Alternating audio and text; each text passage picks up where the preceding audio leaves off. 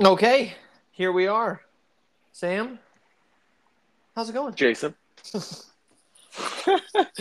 I'm doing well, man. How you doing? Not too bad. I got back from Arizona, and the trip was outstanding. When I left Phoenix, because we stayed in Flagstaff and we did a bunch of activities in and around Flagstaff. Um, but when we left Phoenix, the day that we were scheduled to come home, it was 118 outside in Phoenix. Oh, I think parts of my shoe are still in Phoenix because they were melted off by just the ungodly heat that was cursing Phoenix. would you ever live in Phoenix? In Phoenix, no, no. I felt like I was living it like just in like a sweaty armpit or something. Like it wasn't even fun to be alive outside when it was 118, which is just funny. Arizona is a funny state from that standpoint because driving from Phoenix to Flagstaff, the temperature drops like 30 degrees, and then all of a sudden out of nowhere there's like trees. It goes from cactus, and then immediately it's just all at once it's like boom, where did all these trees come from? And the landscape completely shifts. It's a very interesting state to drive around in, just all the different biomes that you end up finding yourself in over the course of 2 hours. Yeah, and you saw the Grand Canyon. Yep, first time seeing the Grand Canyon. That was a lot of fun. It honestly looks like a green screen when you're out there. It's so big that you just have a hard time taking it all in. That was a lot of fun. We saw Meteor Crater, which was really cool. They actually had a meteorite or like a shard from the meteorite that hit um, in that area. And I asked the guy how old the meteorite was, and it was 4.6 billion years old. And for anybody who's interested in space, that's actually older than Earth. So to be able to touch that meteorite and just go, wow, this is, incomprehensibly old, was an experience. We went into a cave, almost like spelunking a little bit. It's this mile-long cave that you can crawl through. There's no light or anything, obviously, because it's a Oh, cave. Um, but it's wide enough that and tall enough at some points that you can stand completely straight up. Like there were points when it was probably like 15, 20 feet tall. But it is completely pitch black. Like literally as black as like whatever, however dark you can imagine. It's that dark. Um, it ain't. There ain't no way. you couldn't do it. No, I don't think so. We went about I don't know a quarter of a mile in, and then the cave split into two, and we had to turn back only because we had people in our group who wanted to turn around at that point, but a handful of us wanted to keep going to the end and then come back. It was a very interesting experience. I've never been eaten by a whale before, but I imagine it would look something like that. That's almost like your equivalent of the darkness retreat. I Did know, you right? find? Did you find a spiritual realization in there? No, but I did bang my head against some rocks, so that was it wasn't a spiritual awakening, but it woke me up in that moment. um, well, and truthfully, it wasn't like yes, it's pitch black, but we had our phones, so I mean, it was only pitch black once we decided to turn off our phones for a few seconds to just experience it. But for the most part, I mean, we had light down there, so I didn't go full Rodgers. Never go full Rodgers. Never go full Rodgers. Well, my weekend was pretty. I guess from the last, the reason we weren't able to record last week was because you were gone, and then Yeah. obviously I was gone. I was in Chicago, and that is a big old city. Well, Wow. I didn't even know you were in Chicago. Why were you in Chicago? For volleyball nationals. Oh, So gotcha. we had our national tournament and doing the whole big city thing, getting on a train and traveling to different places. There was we had so they had the first ever NASCAR street race. It's like the NASCAR version of an F1 race. They're driving on the streets. They actually make right turns Oh, on this track. Yeah, isn't that interesting? well, good. Really, really stretching the ability of these drivers. Yeah. So that was happening the same weekend. So you had thousands of people there for volleyball, and then you had probably whew, hundreds of thousands of people there for NASCAR. So you have the seeing the different groups interacting, because I think there's pretty stark differences between the NASCAR demographic and like the Yeah. club volleyball scene. Yes, I would imagine so. So a lot less clothing on the NASCAR demographic. Yeah. So seeing that and seeing the city just fill up with all those people traveling in. And then we had a pretty much monsoon take place on Saturday and Sunday in Well, that's fun. Chicago. It was pouring nonstop. They actually had to cancel the race. So I was there for Well, that. you and I couldn't have had different experiences from a weather standpoint. Well, I can't live in the Midwest like that. I can't live anywhere where it's humid. I think my body is so acclimated to. I can do 100 degrees, no problem, as long as it's not humid. Like I Yeah. was just sweating and it was 70, 80 degrees, but it's like a giant layer, a thick layer is on my skin the whole time. Yeah. No, my job school when I was like initially joining the military was in North Carolina, and the humidity was, yeah, no thanks. I guess that's the best way I can describe it. I'd prefer not. No, thank I you. prefer not. I've experienced it now, and I can say no. Yeah, polite pass. Polite pass. I'll go somewhere else. Thank you. Although I And I will will say, say, oh, go no, ahead. I will say with Chicago, right? You think, oh, the Midwest, like they're so polite there. Yeah. The service everywhere we went was awful. Was genuinely the worst. I have never felt like such an inconvenience as someone that was working in a place. Every single place that I went to, it was What? absolutely bizarre. So if anybody's wanting to go vacationing in Chicago, that's a At raving least in raving review. downtown. At least right in because we were staying right in downtown. We were Mm. 2 blocks away from the where the race was taking place. I actually walked to Soldier Field and took some pictures there. Um, but yeah, I, I might go again, but I wouldn't stay long. I think there's a restaurant in LA. I don't know if it's LA, but the whole shtick of that restaurant is the waitresses are or the waiters are like just absolute jerks to you. Mm-hmm. Like that is, I don't know I can't remember what it's called, but like There's that there's a literally is a place in theme at a restaurant. there's a place in Sacramento like that too. Yeah, there. I mean, there might be. I've never. I don't know what it's called or where it is, but I remember reading about it. So that was a long time ago. All right.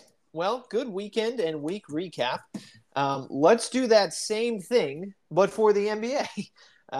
We have a lot to talk about. A lot of moves were made while Sam and I were gone, and now that we're going to be back on our weekly schedule, we won't be so far behind. But Sam had the wonderful idea of doing a top 5 list, which we haven't done in a long time, of what we think are the 5 most impactful moves of the NBA offseason. Now, I do have a little caveat with my list because the things I didn't include certain moves on my list for a few reasons. Like, for example, re-signings of players. Okay. Like, I do think that the Lakers re-signing Rui Hachimura. I think that's huge for them. I think he absolutely had to be re-signed. I actually think the Kings re-signing Harrison Barnes was a huge thing for them. I didn't include any of those. I included the ones that are on my list are people who actually moved teams. Well, So then that your is list is wrong. okay. Well, that's a caveat to my list. I didn't specify that when we were talking, but I wanted to give mine at least a little bit of like there was instead of it just being a free for all, I wanted to give myself a little bit of structure. So I am not including anybody who stayed with their team, even though there were plenty of those that I thought were very impactful, like the two that I just just talked about. And I was honestly foreseeing this as like a draft. So, say one of us were to take the Bradley Beal trade, then drafting that as number one, then the other person would then draft two. Mm-hmm. Yeah, okay. We're on the same page. Yeah. All right. Well, do you want to start or do you want me to start? I could start. Okay. I have like a little mock draft. I got my war room working. My scouts are working hard. We are going to take for a couple reasons. One, this move impacts immediately this franchise's immediate future, and two, for the foreseeable future, for the next decade, this move is huge. It's the Spurs drafting Victor Wembanyama. Right. And and I didn't even specify, and this is poor hosting on my part, but are we starting at the bottom of the list or at the top? That's number one. Number one draft pick. Number Okay. one pick. Number Number one one draft pick pick. in real life. Number one pick in the nothing to say draft.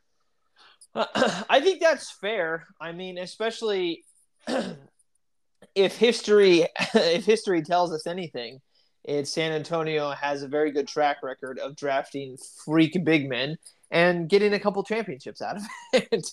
And a couple MVPs. There's a couple MVPs, yeah.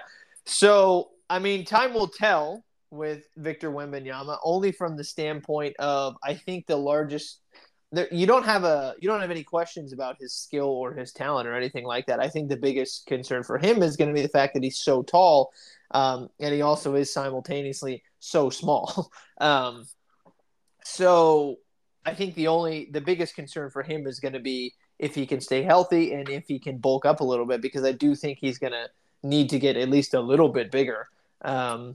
But then at the same time, you can make the argument, well, if you make him too big, then is he going to lose some of what makes him him? I don't know what the answer to that is. I would trust the San Antonio Spurs and their track record to make the right decisions for that. So, yeah, I don't really have a problem with that move because, I mean, you're right. It's if everything goes according to plan, out of all of the trades and moves that we talk about today, that'll be the one that probably lasts the longest. Yeah, he might be the best player that moved this offseason, that joined a new team. Maybe. I mean, we'll find out. We'll find out here in a couple months. All right. So, that was my sort of spiel about Victor Wembanyama. Give me a little bit of your thought process about making the number one overall pick. I mean, like I said, I think that move immediately makes the Spurs better. Everyone that I've heard talk about his floor is like 19-10 with averaging a couple blocks a game. Like even if his offensive impact isn't there, his defensive prowess as a rim protector is certainly present from day one. And I think the energy that just the vibe that he changes around that Spurs organization. The last 3 years, 4 years, really haven't heard a lot about San Antonio and what they're doing. They've just been in this nonstop rebuild. And ever since really they traded away DeMar DeRozan, they've been stuck in this rebuild looking for the next superstar, and he is that guy. So even on a smaller scale for them, this changes really the way that fan base and that organization looks at themselves in the immediate future. Mm-hmm. Yeah, I mean, like you were saying, like I was saying, if it goes well, if it goes according to their plan, then it's definitely going to be the longest of any of these moves in terms of how many years they're going to get out of Wembanyama. So, all right, I like it. All right, so second overall pick for our little draft for the most impactful moves of the offseason. It's cliche. It's very cliche, and I struggled with putting this one so high only because it is so like, well, duh. But again, I think if you're talking about the caliber of player that moved and the team that he went to, again, and here's the caveat, it's the same thing with Wembanyama. If it goes according to plan, then this team should be fighting for the NBA title at the end of the season. And it really was the Bradley Beal move going to Phoenix. And again, it's very run-of-the-mill cliche. I mean, he was the biggest player. He went to one of the best teams. So I get it. And the Suns sacrificed a lot of depth to get him. Our episode title 2 weeks ago was titled F Dem Picks because the Suns don't have a pick, or I think a first-round pick, until 2031. They moved heaven and earth to get Bradley Beal. But if everything goes the way that it should and the way that they're envisioning, then this team is going to be outstanding, at least from an offensive standpoint. And I'm going to be very, very curious to see the role that Devin Booker gets placed into, because he is going to turn into their point guard, I would think. So that's going to be a slightly different role for him. But the reason why it's so fascinating is because with Chris Paul being injured this past postseason, he sort of stepped into that role anyway, and he had some of the best games of his entire postseason career this past postseason playing point guard. So he's going to have to adjust his game a little bit. Having Bradley Beal as your number 3 scorer is the best option I think you could have in the NBA. The only concern for them is going to be depth and defense, which, again, are 2 gigantic concerns. But I think that they're going to be able to at least come together on the defensive end enough to hold you off while they just berate you with all of their offensive prowess. And then you just got to hope, if you're a fan of that team, that they fill enough holes on their bench to be feasible. Yeah, I think that's really the key. We talked about this trade a couple weeks ago. Looking at the deal itself, I think we talked about it's honestly a bargain for Bradley Beal. What they had to give up, if you compare it to the Rudy Gobert trade or the Murray trade a couple years ago. Like that just on itself is a bargain for a player of Bradley Beal's caliber. He's an all-NBA player. But now looking at what they were able to do around those 4 monster contracts, they were able to get Eric Gordon on the cheap, able to get Chimezie Metu, able to get re-sign Josh Okogie, able to get Watanabe. These are players that can fill in those roles and fill out that 8-man rotation around that big 4, that big core 4 of the Phoenix Suns. And it just gives you more options. If for some reason Durant is out for an extended period of time, the core of Booker and Beal can hold on long enough and really even carry this team to still having a top 4 seed in the West. Yeah. And I think also I talked about the evolution of Devin Booker. DeAndre Ayton is going to be a key piece to this team, obviously, but he was already unhappy last year, so we heard about sort of the role that he was in and maybe his usage. Well, the guy who ran pick and roll with him all the time is now gone. So, I mean, you'd think Devin Booker would be the one running it with him now. I mean, any of the 3 guys could run pick and roll with DeAndre Ayton, but I mean, there's those 3 guys are going to get theirs. So DeAndre Ayton's going to get what's left over, and it'll be interesting to see how that saga unfolds as well going forward. So, all right. So we have Victor Wembanyama at 1. We have Bradley Beal at 2. Who's 3? So I don't know how you're going to feel about this one. I'll change my list a little bit, and you had a caveat. No. Stick to your guns. Stick to your guns. So I think the additions of Niang and Strus for the Cavs. Oh, that three seems a little high for that. That's high. That is very high. All right, I'll be basic. The Porzingis addition for the Celtics. We talked about it 2 weeks ago when we talked about the Beal thing. So I won't talk about it a lot, but I think him as a name, him as star power, gives them a different dimension to that Boston offense, helps them out a little bit on rim protection, hopefully just gives them a little bit more versatility as they just try to contend for a title. I think that's the biggest thing. So it's funny because I had computer, holy smokes. I had Porzingis on my list as well, but I actually, in terms of like where I ranked the importance of each move, I did not have him nearly that high. I know I talked a lot about that last week, like you had mentioned, but I actually had a few moves higher than that one. So I'll be interested to hear what you have to say about those.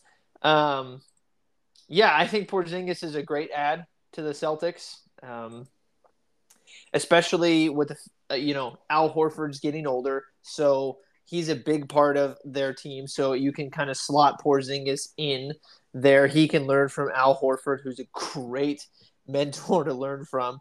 They already have Williams there, so not Grant Williams anymore,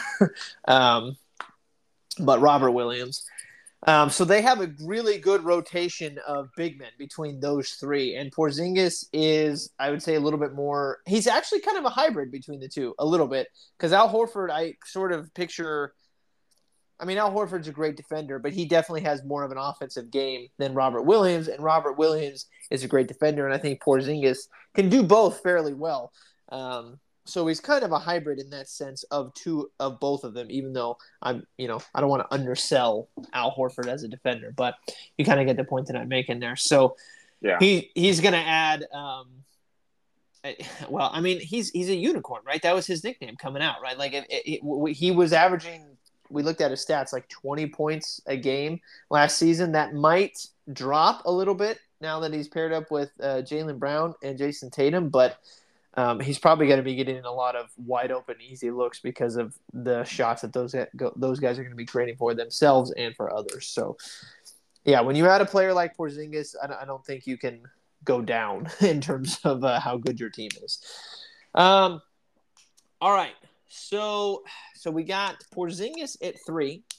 So I'll stick with my list, and I'm not going to deviate from that. I'm going to say at number 4 that the Marcus Smart move going to Memphis was very, very important. And it's not necessarily because Marcus Smart is the greatest player of all time. He's an outstanding player, and any team would benefit from having him as their point guard. But I think one of the things that has been talked about more so with this deal was the fact that he can serve as a really good mentor for Ja Morant, which I think if you're Memphis is what you really want from this deal. Yes, Marcus Smart is going to add a pretty decent offensive game. He's a great leader, and he's an outstanding defender. So you're getting all three of those things. But away from the court, what you're going to have is somebody who can sort of guide Ja Morant, you'd hope, away from maybe the path that he's sort of heading down. I don't want to speak too much about that because, again, we were just talking about maybe a situation that we don't fully understand. But I think if you're Memphis, what you're hoping for is that Marcus Smart can kind of be Ja Morant's big brother and keep him focused throughout the season and keep him maybe away from getting suspended again. Yeah, I think I can just echo everything you said. That's the ideal thing, right? If we're talking a little pessimistically, Marcus Smart's a pretty strong personality, and if he rubs that team the wrong way too much, he might be shipped out of town a little early, right? Because he's the new guy. But Dylan Brooks is now gone, so I could see him maybe clashing with Dylan Brooks, but I don't know. I mean, Memphis to me, every team needs a Marcus Smart, right? Like, and as much as we talk, we bash on Draymond Green from the standpoint of just, he's a Warrior and we're Kings fans, but every team needs a Draymond Green, right? Every team needs somebody who's going to push the other guys that way, and Marcus Smart can definitely do that. I think as an alternative for Memphis, really, yes, you are interested in getting Marcus Smart the player, but you're really also interested at the same time in getting Marcus Smart the mentor for Ja Morant. So I think we can compare it like this. Remember when Jimmy went from? Did he go from Philly to Minnesota or Minnesota to Philly? No, Who? I think he went to Jimmy Butler. So I think he went from Oh, Chicago to Minnesota, right? And he just that whole situation within a year blew up because his strong personality, his frankly winning personality, just rubbed that Minnesota franchise completely, and the players that were already there rubbed them the wrong way and butted heads with Wiggins when he was there and Karl Anthony Towns when he was there because they were young and they didn't know really how to win. They had zero playoff success at that point. Uh, could that sort of on the same level happen with this Memphis team? maybe, but I think with the Jimmy Butler thing, what you were talking about is like the focal point of that team because that's really what Jimmy Butler was brought there to do. Marcus Smart is not going to be that. John Morant is going to be that. So I don't know. I feel like the situations are very similar, but the caliber of player that you're talking about is a little bit different. So maybe Mm-hmm. I'm not sure. No, Well, I agree on that point. I don't think Marcus Smart has ever been Jimmy Butler, yeah. but you are talking about a locker room leader, Yes. right? So, and I think Marcus Smart believes that he is maybe the second best player on that team Yeah. Yeah. because we've seen that confidence shown, and he deserves to have that. He's a defensive player of the year. Yeah, and he's got a better offensive game than people give him credit for. Um, so yeah, I think from that standpoint, I'd put Marcus Smart as 4 on our big draft board. Yeah, I think it'll go well, but there's that possibility that it Of really course, just might not. of course. Um, oh, you're gonna hate me for this. Okay. So the collection of Rui, Reeves, and Gabe Vincent for the Lakers, I think slots in drafting it at number 5. I think this was just the perfect offseason moves for the Lakers, and at the price points that they really needed to. Yeah. When Reeves was going through that hot stretch in the playoffs, really had an amazing playoff run as the third option for the Lakers, and sometimes even the second option on that Sometimes team. even the first, Yeah, depending on the he game. was. I think the numbers are thrown out that he might get 20 million a year, but to get him for 4 years and 50, right? Something like that. Mm-hmm. I think it's just huge for that Lakers team. Rui, they kind of overpaid for, but 17 a year is going to kill you. And then Gabe Vincent for 11 a year. We saw, again, if we're just going off of recency bias, Gabe Vincent and Austin Reeves for role players had the best postseason Yeah. without counting anyone on Denver like Aaron Gordon or Bruce Or Brown. Malik Monk. Right. Or Malik Monk. But if we're just going off of like this, these are from right now today. These look like genius moves for the Lakers, and they fill out that rotation around LeBron and AD. And who knows, Reeves can still develop further into a bona fide 18 a game scorer for this team, and really take a lot of pressure off of LeBron. So I think those were just it was just the moves that the Lakers had to make, and they did it. So you got to give them credit for it. I agree. And like I said, I didn't keep on my list that I made. I didn't do any of the re-signings, but the Gabe Vincent thing I thought was really good, and the Lakers re-signing Reeves and Rui I thought was. I mean, they were the two guys that everybody was saying as soon as they were limited, they got to keep. Like regardless of what happens, those two guys need to be on the team next year. And you said that they overpaid a little bit for Rui. Yes, but like you said, they can afford to do that because they potentially underpaid for Reeves. Yeah, and I think that's shocking, right? Because you just alluded to it, right? Everyone knew that the Lakers needed to re-sign Austin Reeves. Yeah. So it wasn't a surprise. how did everyone else in the league not drive up that market for Austin Reeves to force the Lakers to overpay for him? Because right. Austin Reeves is more valuable to the Lakers than any other team. I agree. Yeah. So those three guys are going to be absolutely huge for the Lakers going forward. Those two guys last year, Rui and Reeves, were, I mean, they were indispensable for the Lakers rotation. And now you're adding Gabe Vincent, who also was indispensable for Miami. So Yep. I could even see Gabe Vincent at one point even slotting his way into a starting point guard role for them. Honestly. Yeah, I'd pick him over D'Angelo Russell right now. Yeah. That move may turn into they just brought in their starting point guard. I think if D'Angelo continues to sort of slump like he did last year to end the postseason, I very easily could see Gabe Vincent becoming their starting point guard. Yeah, and Schroeder's gone now, so there's a clear pathway for him. There's a clear role for him to Yeah. fill. Sorry if you heard some background noise for a second. My girlfriend and my sister, we had been talking about going golfing together now that all three of us are up here.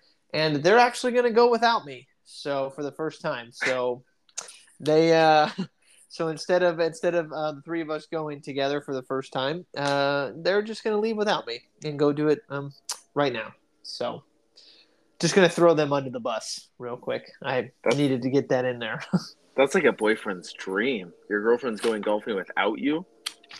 Well, I know, but I would love to be going with her. That's the thing, at least for the first time, you know, like, I mean, we've been golfing together before. She has her own clubs now.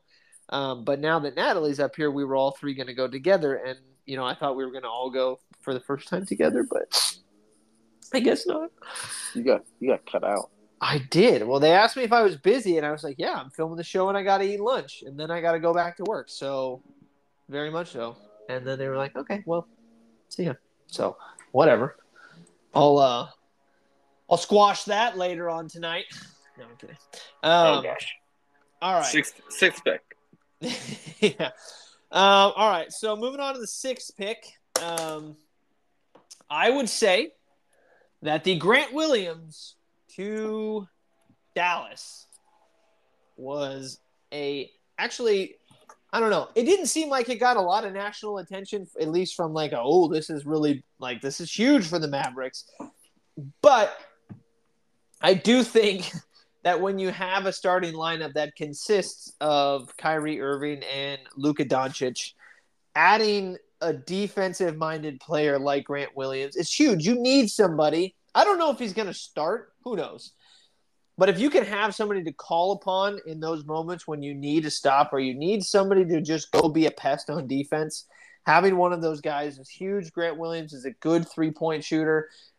He's a great defensive player. I think Dallas adding that, whether or not he's going to be in a starting role or be coming off the bench and just playing big minutes, I don't know. But Grant Williams is he's just a very, very, very solid player, which I think Dallas desperately needed. Man, is that the point we're getting to? Grant Williams is at the sixth pick? Yeah. Argue Go ahead. You know why he didn't get a lot of attention? First off, it came pretty late. It came after all the other mass amounts of deals. But secondly, probably deservedly so. I don't think that moves the needle whatsoever for Dallas. Are they now more likely to make the postseason? Well, you know what? Yeah, because they drafted him at 6. Or we drafted him at 6. I don't know. I feel like I just don't think that's a glamorous pick. I think there's better moves out there that really change. I don't know what Dallas does. The fact that they re-signed Kyrie, I guess they had to because they traded so much for him. But man, that franchise is just in a tough spot. They definitely are. Given that they have one of the top 5 best players in the NBA in Luka Doncic, they're in a tough spot.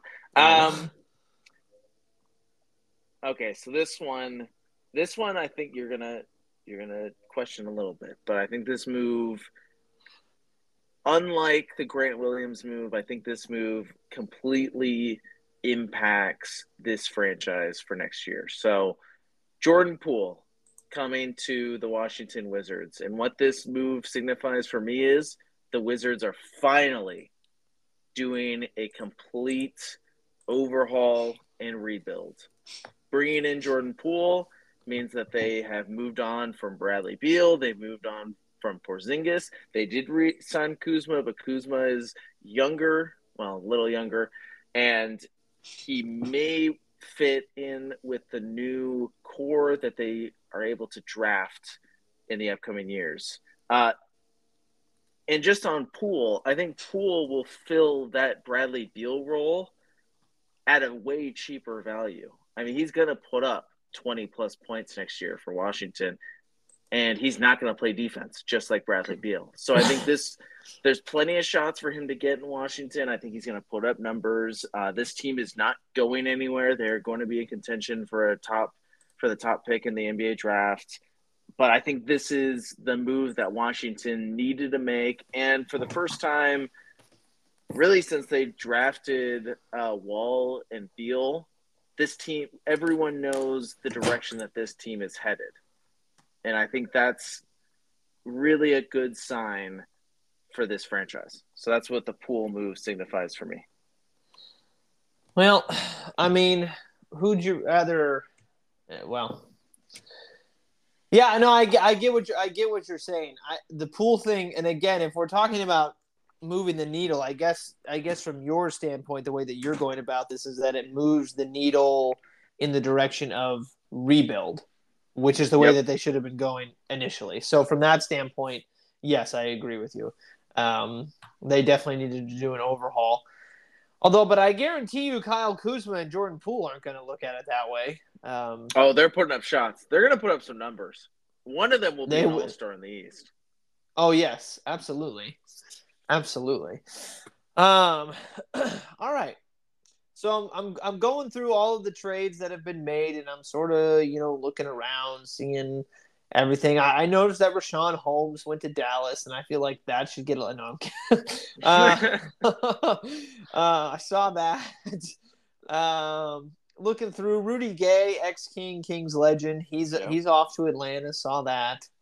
So that was great. John Collins going to Utah. I think that's huge for Utah. Yep. John Collins is a really solid player. He was averaging 13.6 rebounds, 1 assist, and on 50% shooting last year as well. So I think that's going to be huge for Utah. But there haven't really, from this point on, I mean, what we're talking about is sort of the role fillers at this point. We're not necessarily talking about big, franchise-changing players.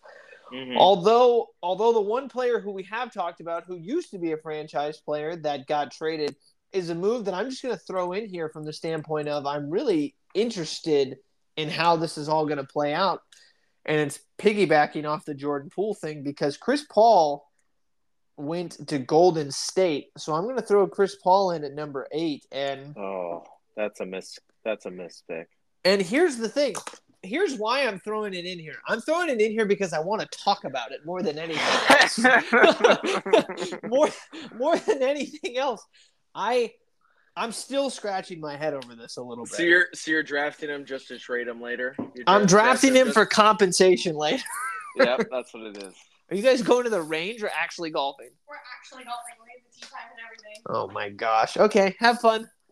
I'm really nervous. Okay. All right. Have fun. Wow, this episode's featuring your sister. No, that was Bree. Was that Bree? That was Bree. Well, it's featuring Bree. It's featuring Bree. Yeah, I'm more just talking. I'm throwing this in here because I want to chat about it because we haven't really taken a ton of time to talk about it. I'm still scratching my head a little bit from this. Because I guess in my head, initially when I heard about this trade, my thought process was, so he's okay with coming off the bench. And then I had mentioned it to you, and you didn't seem like you were all in for that. It seemed like you think that they're maybe going to run a Chris Paul, Steph, and Clay lineup? Man, I voiced my opinion when we talked about this trade. I just don't think it'll work. I don't think that they're going to have a $30 million guard coming off the bench. So then we're talking about the makeup of this team, right? So if he's not coming off the bench. Effed. It doesn't work. But okay, so here, yeah, so what are we saying? We're saying Chris Paul, he'd have to play the one. He would have to play point guard. Steph is playing. He's not running around screens. Well, yeah. So he'd have to play one. Steph is going to have to play off the ball, which he can do. He's done. Yep. Clay's at the 3. Wiggins is 4, and Draymond's 5. Yeah. So how does a tough defensive team? I was gonna say, how does Looney fit into this? Because now you're taking Looney out. If you're slotting, if you're moving, what you're doing, if you're putting Paul in, is you're sliding everybody down a position, which means that Looney gets bumped. So either Looney stays in the lineup and Wiggins or Draymond come out, or Chris Paul comes off the bench. I think that Chris Paul will not be in a Warriors uniform by March. By March. When's the trade deadline? It's around there, right? Okay, yeah. I think this is the same thing they did when they signed and traded Kevin Durant. They got D'Angelo Russell for him. We all sat there like, well, I guess this could work. Russell and Curry. Russell was just coming off an All-Star appearance, really his career year. And they just traded a piece that they no longer could use. Well, they could use Kevin Durant, but he didn't want to be there anymore. And they got value for him just to flip that value for something else. And they flipped that into Andrew Wiggins. I think it's the same thing for Chris Paul. There's going to be a desperate team out there. Maybe the Lakers, maybe the Clippers, something like that needs the services of Chris Paul. And the Warriors are just going to wait until that day comes. All right. Fair enough. I just wanted to throw that in there because I wanted to talk about it. Because again, it's a head scratcher. It is a head scratcher, and maybe they're doing what you're saying, maybe not. I think if he is going to be there, then I think you have to put him on the bench because it just f's with the lineup, which feels so weird because, like you said, he's an extremely expensive player to be having coming off your bench, but I don't know what else you do. And he's good enough. Chris Paul does not need to come off the bench. What is it? 2 years ago, he was in like MVP conversations.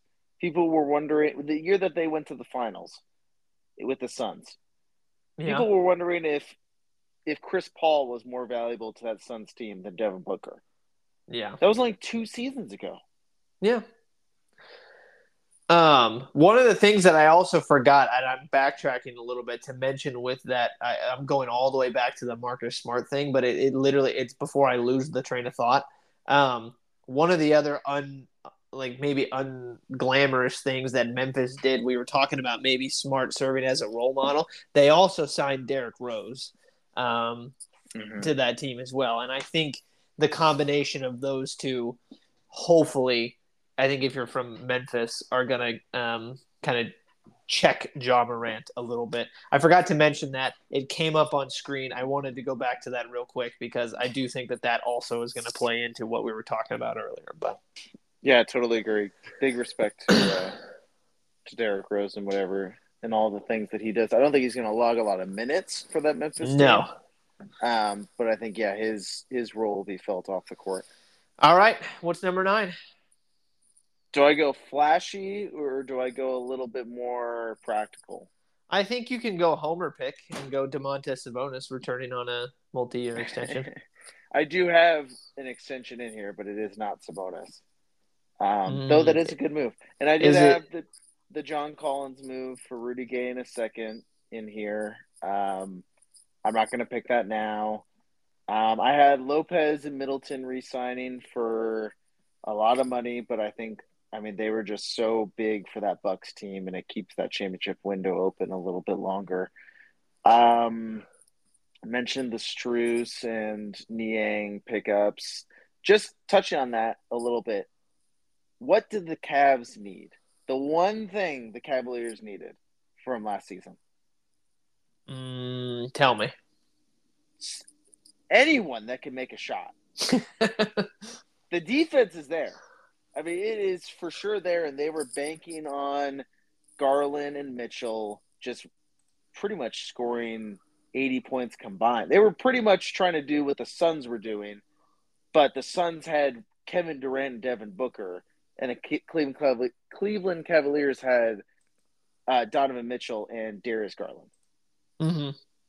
So they get shooting. They re-sign Karis LeVert. I think those are just big pickups for that Cleveland team. I think Cleveland's sneaky. They're going to be a top 3 seed in the East next year. Well, they were 4, right?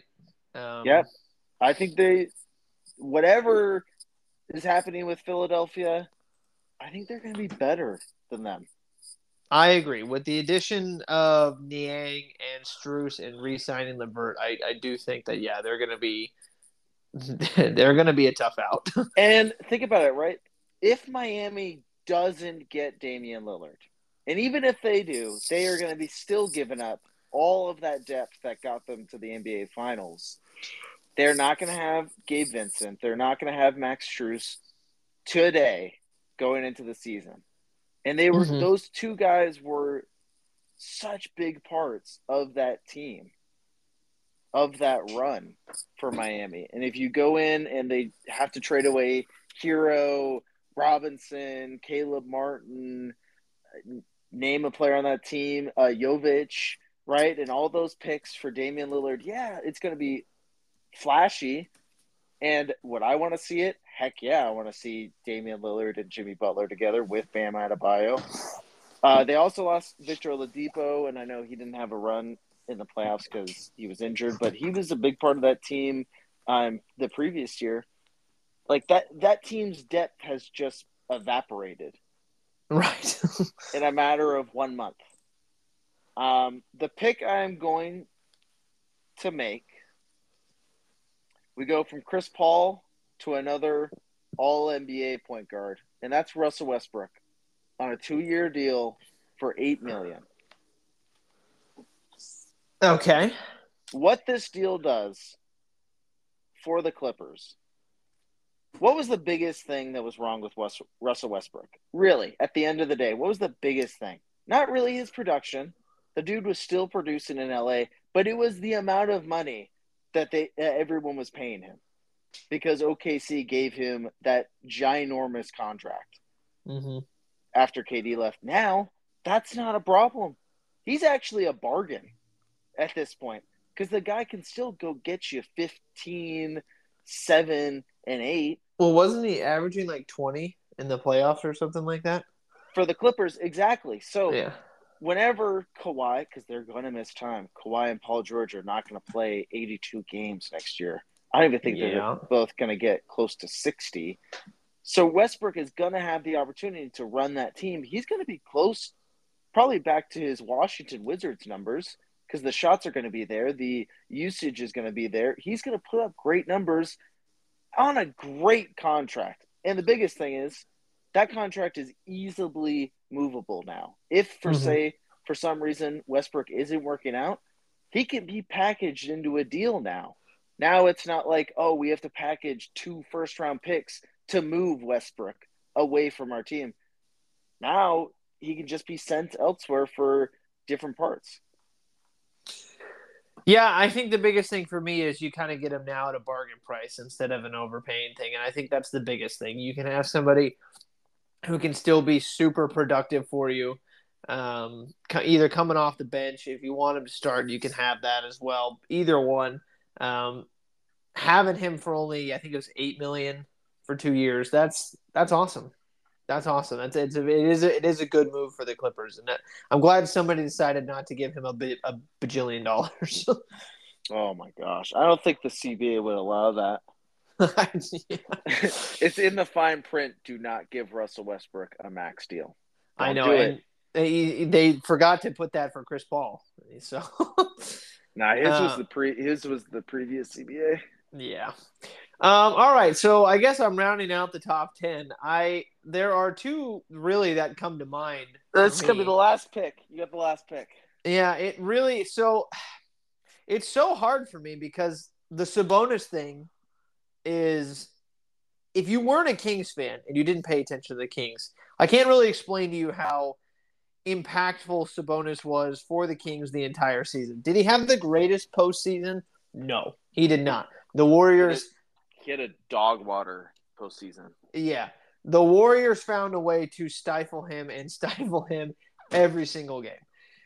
What made Sabonis great for the Kings was, well, literally everything. He did everything well and everything right for the Kings. So I can't explain enough how big this is for the Sacramento Kings to bring in, not to bring in, but just to keep him in Sacramento. They also did sign the EuroLeague MVP. Yep. So that was outstanding. You're just giving the Kings some love. I appreciate it. Yeah, I want to give the Kings some love. So that was awesome. Did we talk about the Harrison Barnes pickup in the last episode? Did that happen? No, we did not. So what are your feelings? Because I feel like his contract's a little bit nicer now. I don't think it was a crazy amount of money. Would it have been nice to slot in a younger forward that could pretty much do the same things that Harrison Barnes is doing? Yeah, that would be cool.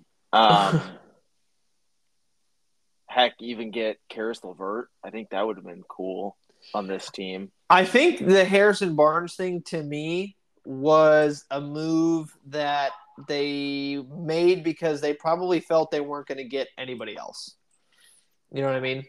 Not that Harrison Barnes is a bad player for the Kings to have by any means, but I'm assuming that they were trying to go after people. They were linked to a couple different players, and they just realized nothing was going to work. So you already have somebody in Harrison Barnes you can rely on, so just stick with Harrison Barnes. Yeah. What's the length of his deal? Did he have a 3-year deal? I think it was 3 years, yeah. Yeah, I would have liked 2 years because I feel like you can it'd be easier to change course from. Well, here's the thing. They have the ability to change course if they want to, because if Keegan Murray continues to develop the way he is, I mean, my dude just put up 40 in the summer league, although not like that means anything. He's going for back-to-back MVPs. Dude, he's put on 8 pounds. He's gotten a little bit bigger. He's going into these summer league games just absolutely saying he's going to win them the game. I don't think he appreciates you putting his weight out there like that. Well, he mentioned it in an interview. So that he said how would you like it if your boss one day was like, "Oh yeah, this is Jason. We're really happy with his production. He also gained 8 pounds in the last week." Well, it's not in the last week, and it would depend on how I gained the weight. And he intentionally put on muscle, so there's a very big difference from that standpoint. This is just crazy. Like, this is going to be a complete and utter tangent, but heck, it's our podcast, so I can do it. The fact that the information about a person's weight is just readily available to the public is absolutely insane. Could you imagine Keegan Murray sitting there like, how did they find out that I gained weight? Well, he mentioned it in the post-game interview. Somebody had asked him. He said, "Hey, you're looking a little bit bigger. Like you look like you bulked up a little bit." And he said, "Yeah, it was a point of emphasis in the offseason." He said, "I put on about 8 pounds." So you remember after COVID when Bryson DeChambeau came out and he looked jacked. There's no getting around it. But the reports were out there that he gained like 25 pounds of muscle, and it's like, is that really our business to know how much weight someone's fluctuating? Well, I mean, not really. Not really. But with Keegan Harrison, I mean, Keegan can play the 3. Like he's good enough and skilled enough to play the 3. So if there comes a point over next season or the season after that where the Kings feel like they can slot Keegan into the 3, they have him tied up on their roster, and he'd be very easily placed in that position. I don't think it would throw him or the team off in any way. So I think they have the ability to have a quote-unquote backup plan with Keegan in place. Yeah, it's just a lot of money you tie up into a guy that potentially needs a backup plan. I would have liked it because what we've seen from Keegan, It looks like he's got some more tools. And Yes. that's really the biggest thing because he only had, I'm going to drive straight ahead and maybe settle for a floater, or I'm going to shoot a catch and shoot three. And That then, was, which he was extremely effective. yeah, but once we got to the playoffs, it was super limited. Yeah, and doing that then 'cause from he time to can't break time, them. he'd break out a move, and you were like, "Oh, damn, Keys, Well, yeah, because Keys." the Warriors didn't need to guard him for 4 out of the 7 games because he was giving you less than 5 points. I know, and then he just goes berserk, and you're like, "Well, where was that? Come on, now." we could have swept him. If I we were know. doing this in the first 4 games. I know, and that's the sad thing. They could have swept probably. But what we've seen, and granted, summer league. I mean, some of these guys. Yeah. I heard a stat. It's like only 75% of the players that play in summer league actually end up on NBA rosters. So, by the way, with that in mind, quick before you keep going, Jordan Ford playing for the Sacramento Kings right now. Played against him in high school. Shout out to Jordan Folsom. Ford. Yep, Jordan's awesome. So he's good, on the good to Kings see summer him. league team. Yes. Wow, imagine if he gets picked up by Stockton. Maybe he gets a 2-way contract. He's been on Stockton. How tall is he now? That's where he's been for the past few seasons, I think. How tall is Jordan Ford? Well, let's find out. Because since weight is so readily available, we'll find out the height as well. I'm gonna need to know his weight. All right, here we go. Let's see, height and weight. He is 6'1", 175. Oh, he's gonna need to at least put on 50 pounds of muscle. We're gonna need to hear about that next year. Oh man, yeah. So shout out to Jordan Ford. Anyway, weren't you on his mixtape? No, I was not. And the only mixtape that I was ever on was on Noah Blackwell's, and it was the lamest highlight ever. It was more of the fact that he had made the shot over me more than anything that he did to me. But he did a little crossover and pulled up, and I was right there with him. But I mean, dude was way taller than me and just hit this nice little fadeaway jumper. So, but that was the only one that I was ever on. Oh. Yeah. But yeah, so shout out to Jordan Ford. Shout out to Jordan Ford, hometown hero. Anyway, we've gotten way off on our tangent. Well, just to end right, if Keegan Murray actually is able to do the things that he's doing in the California Classic to NBA defenders, like these step backs and these like mid ranges, he just looks completely in control. Yeah, which he should because he was playing in the playoffs last year and he was an all-rookie player. So it makes sense that he's dominating Summer League. But if he's able to translate that into 15, 16 points a night, I think Harrison Barnes can go. They could probably trade him. And they could just slot in Trey Lyles into the starting lineup because I think Trey has a better outside shot than Harrison. Trey was so good for the Kings last year. I'm so happy he's back. So for the number 10 spot, I'm not really sure what to do in terms of either putting Sabonis there or lumping in the Tyrese Halliburton, Bruce Brown move for the Pacers. Because what do you think, Bruce? That's way too much money for Bruce Brown. I'm sorry. That's just way too much. I know there's a championship tax. He was on the finals winning team, but I mean that is just an exorbitant amount of money for a bench guy. Really? Well, here's the thing. I think with Indiana, I mean, they're on the cusp of making the playoffs. They were the 11th seed last year. They were only a few games out of the playoffs. And Halliburton got injured. And Halliburton did get injured. So the fact that Halliburton got signed, he's still there. That's outstanding for them.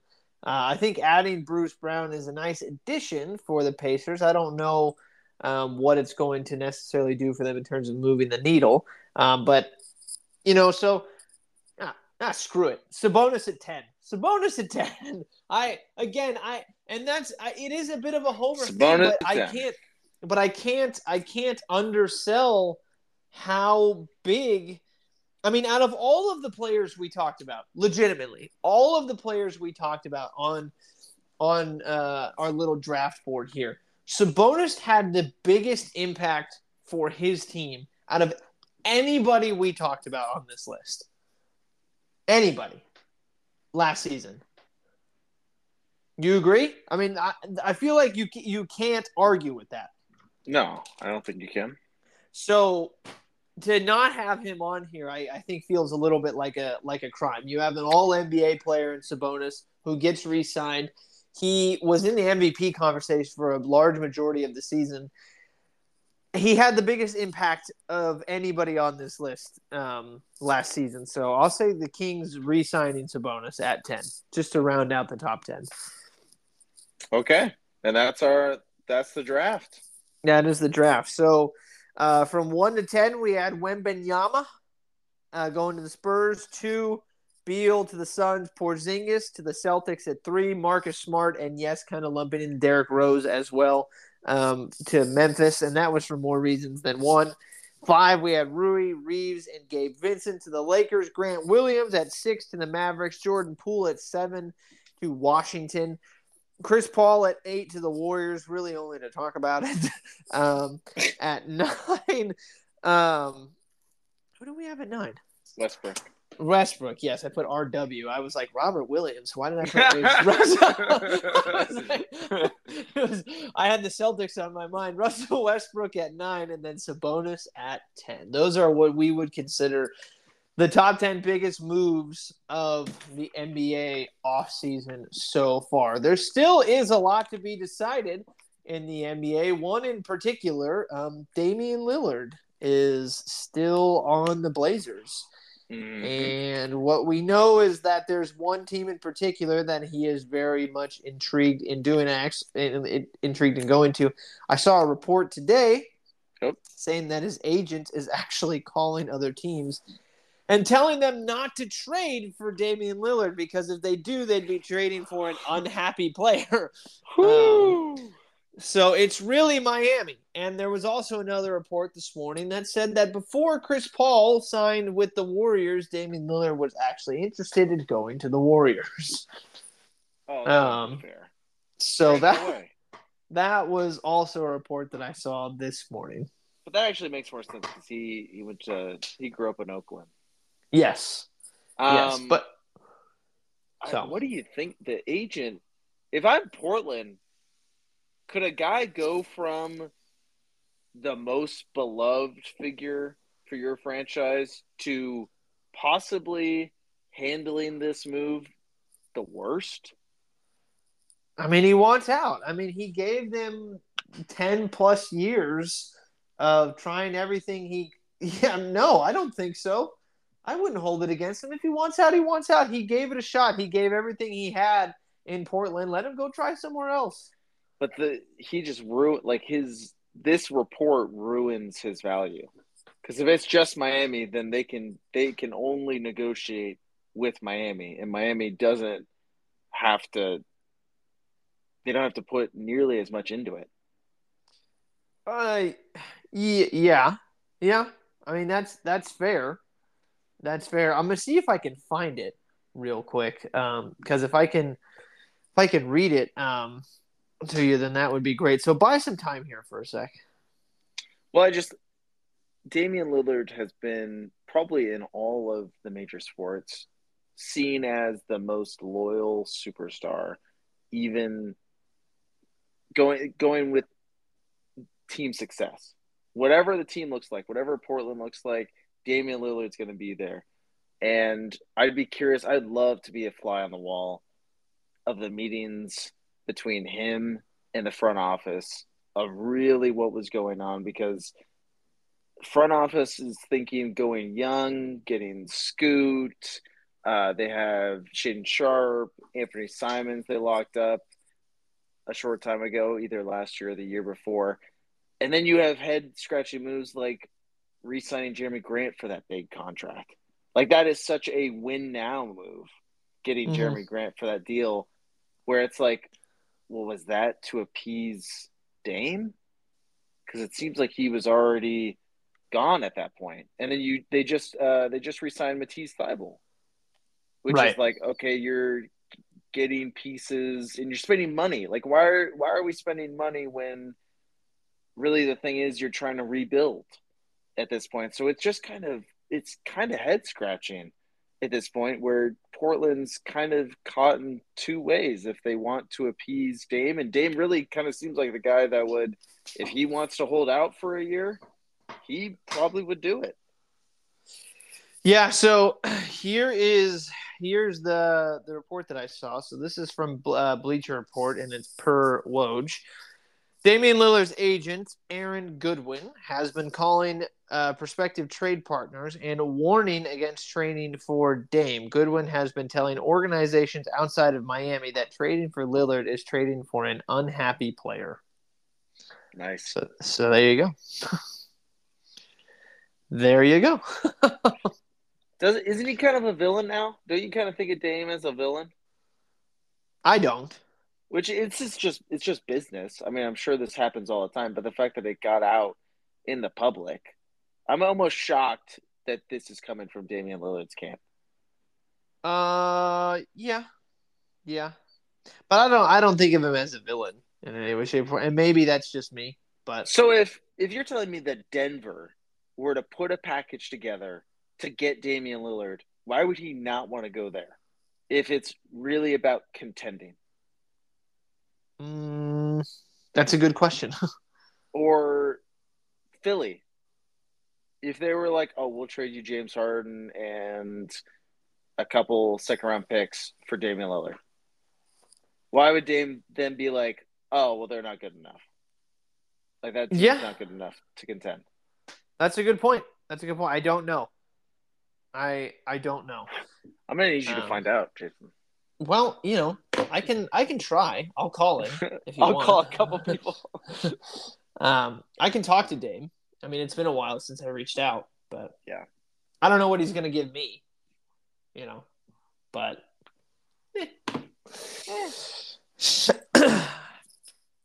well, I mean, I think I always, I don't know. I'm going to give him the benefit of the doubt from the standpoint of he was there for so long. He gave everything he had. I understand that maybe it's not the greatest look of all time, but at this point, like, if he wants to go somewhere else, then let him go somewhere else. Like, if Miami's where he wants to be, then let him try to orchestrate that. It's really going to be, for me, what happens after. Like, that is really what I would base my judgment on. Because if they can't get a deal done and he doesn't end up going to Miami and he's still in Portland, then really, to me, then I would start to go, okay, well, now what is he going to do? Because if he holds out, then I would have a problem with that. And I would say then most people, I think, are going to look at him maybe as kind of a crybaby or a villain from that standpoint. If he wants to go somewhere right now, I think that's totally fine. But if he doesn't get what he wants, his reaction to that, I think, for me, more so is going to determine whether or not I would think of him as a villain or not. And I want to be clear. I think Portland, just like as you said, Damian Lillard has given a decade of his career to this organization, has been a pinnacle of Portland and that community, and he's been everything. He puts Portland on the map, right? Very much so. Portland is not a big city, one of the smallest markets in the NBA, just tucked away in the Pacific Northwest. And Damian Lillard has given that franchise relevancy. So I think they do owe him, but at the same time, he's under contract with this team. So if they don't get a deal done that benefits them, nothing's stopping them from just going into the season with Damian Lillard. Right. You're 100% right. And like I said, I think at that point, my judgment of him would come into play then to see if he holds out or not. Because if he does, then that's really when I would have a problem. Because if you're being a detriment to your team in that way, then to me, that's when I sort of lose a little bit of respect for you. Yeah, he could just pull the James Harden move, just come in completely out of shape. Right. And I went off on James Harden when we talked about that earlier, and I know you did too. So It was hilarious. Yeah, that was an interesting time in James Harden's interesting career, to say the least. That's still going on. Yeah. So, all right. Well, we have reached the end of our wonderful time together. Ladies and gentlemen, if you have stayed to the end of the podcast, we really do appreciate it. We are finally back on our regular schedule. We're going to be filming on Thursdays, releasing on Fridays. So, because I have consistent episodes going forward, so that'll be a lot of fun. Lots of interesting stuff. We're going to be transitioning a little bit soon back towards the NFL. We haven't talked about the NFL in a long time. So I don't know when we're going to do our way too early season predictions. I can already tell you I think the Raiders are going to win 3 games, and that's about it. Okay, that's it. On to next season. Yeah. Yep. So I've totally transitioned into waiting for football season to, God, I can't wait till the Kings start playing again, which is just so funny. But yeah, the NBA is on the horizon. We'll probably at least venture a little bit into baseball. And yeah. I mean, have you seen what Shohei Ohtani's been doing? Gonna win MVP. I mean, he's going to win all of the MVPs for each sports league at this point. So who's the better prospect, Shohei Ohtani or Victor Wembanyama? Who's going to be better in their respective sports? Shohei. Oh, okay. Shohei. Yeah. I think. Well, that'd be an interesting debate we can have later, but that would be something fun to come back to. Maybe even in a couple of years, if Victor does turn out to be as crazy good as everybody's hoping he is, that would be a fun topic of conversation for people to have, because they are both incredibly unique. So, Bull is available. I think the Spurs should pick him up.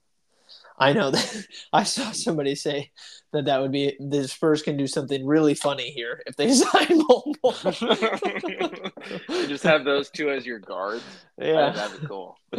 Oh man, that would be interesting. All right. Well, again, if you stuck with us to the end of the episode, we really do appreciate it. We will be back again next week, and enjoy, whatever you're doing until then. See ya later.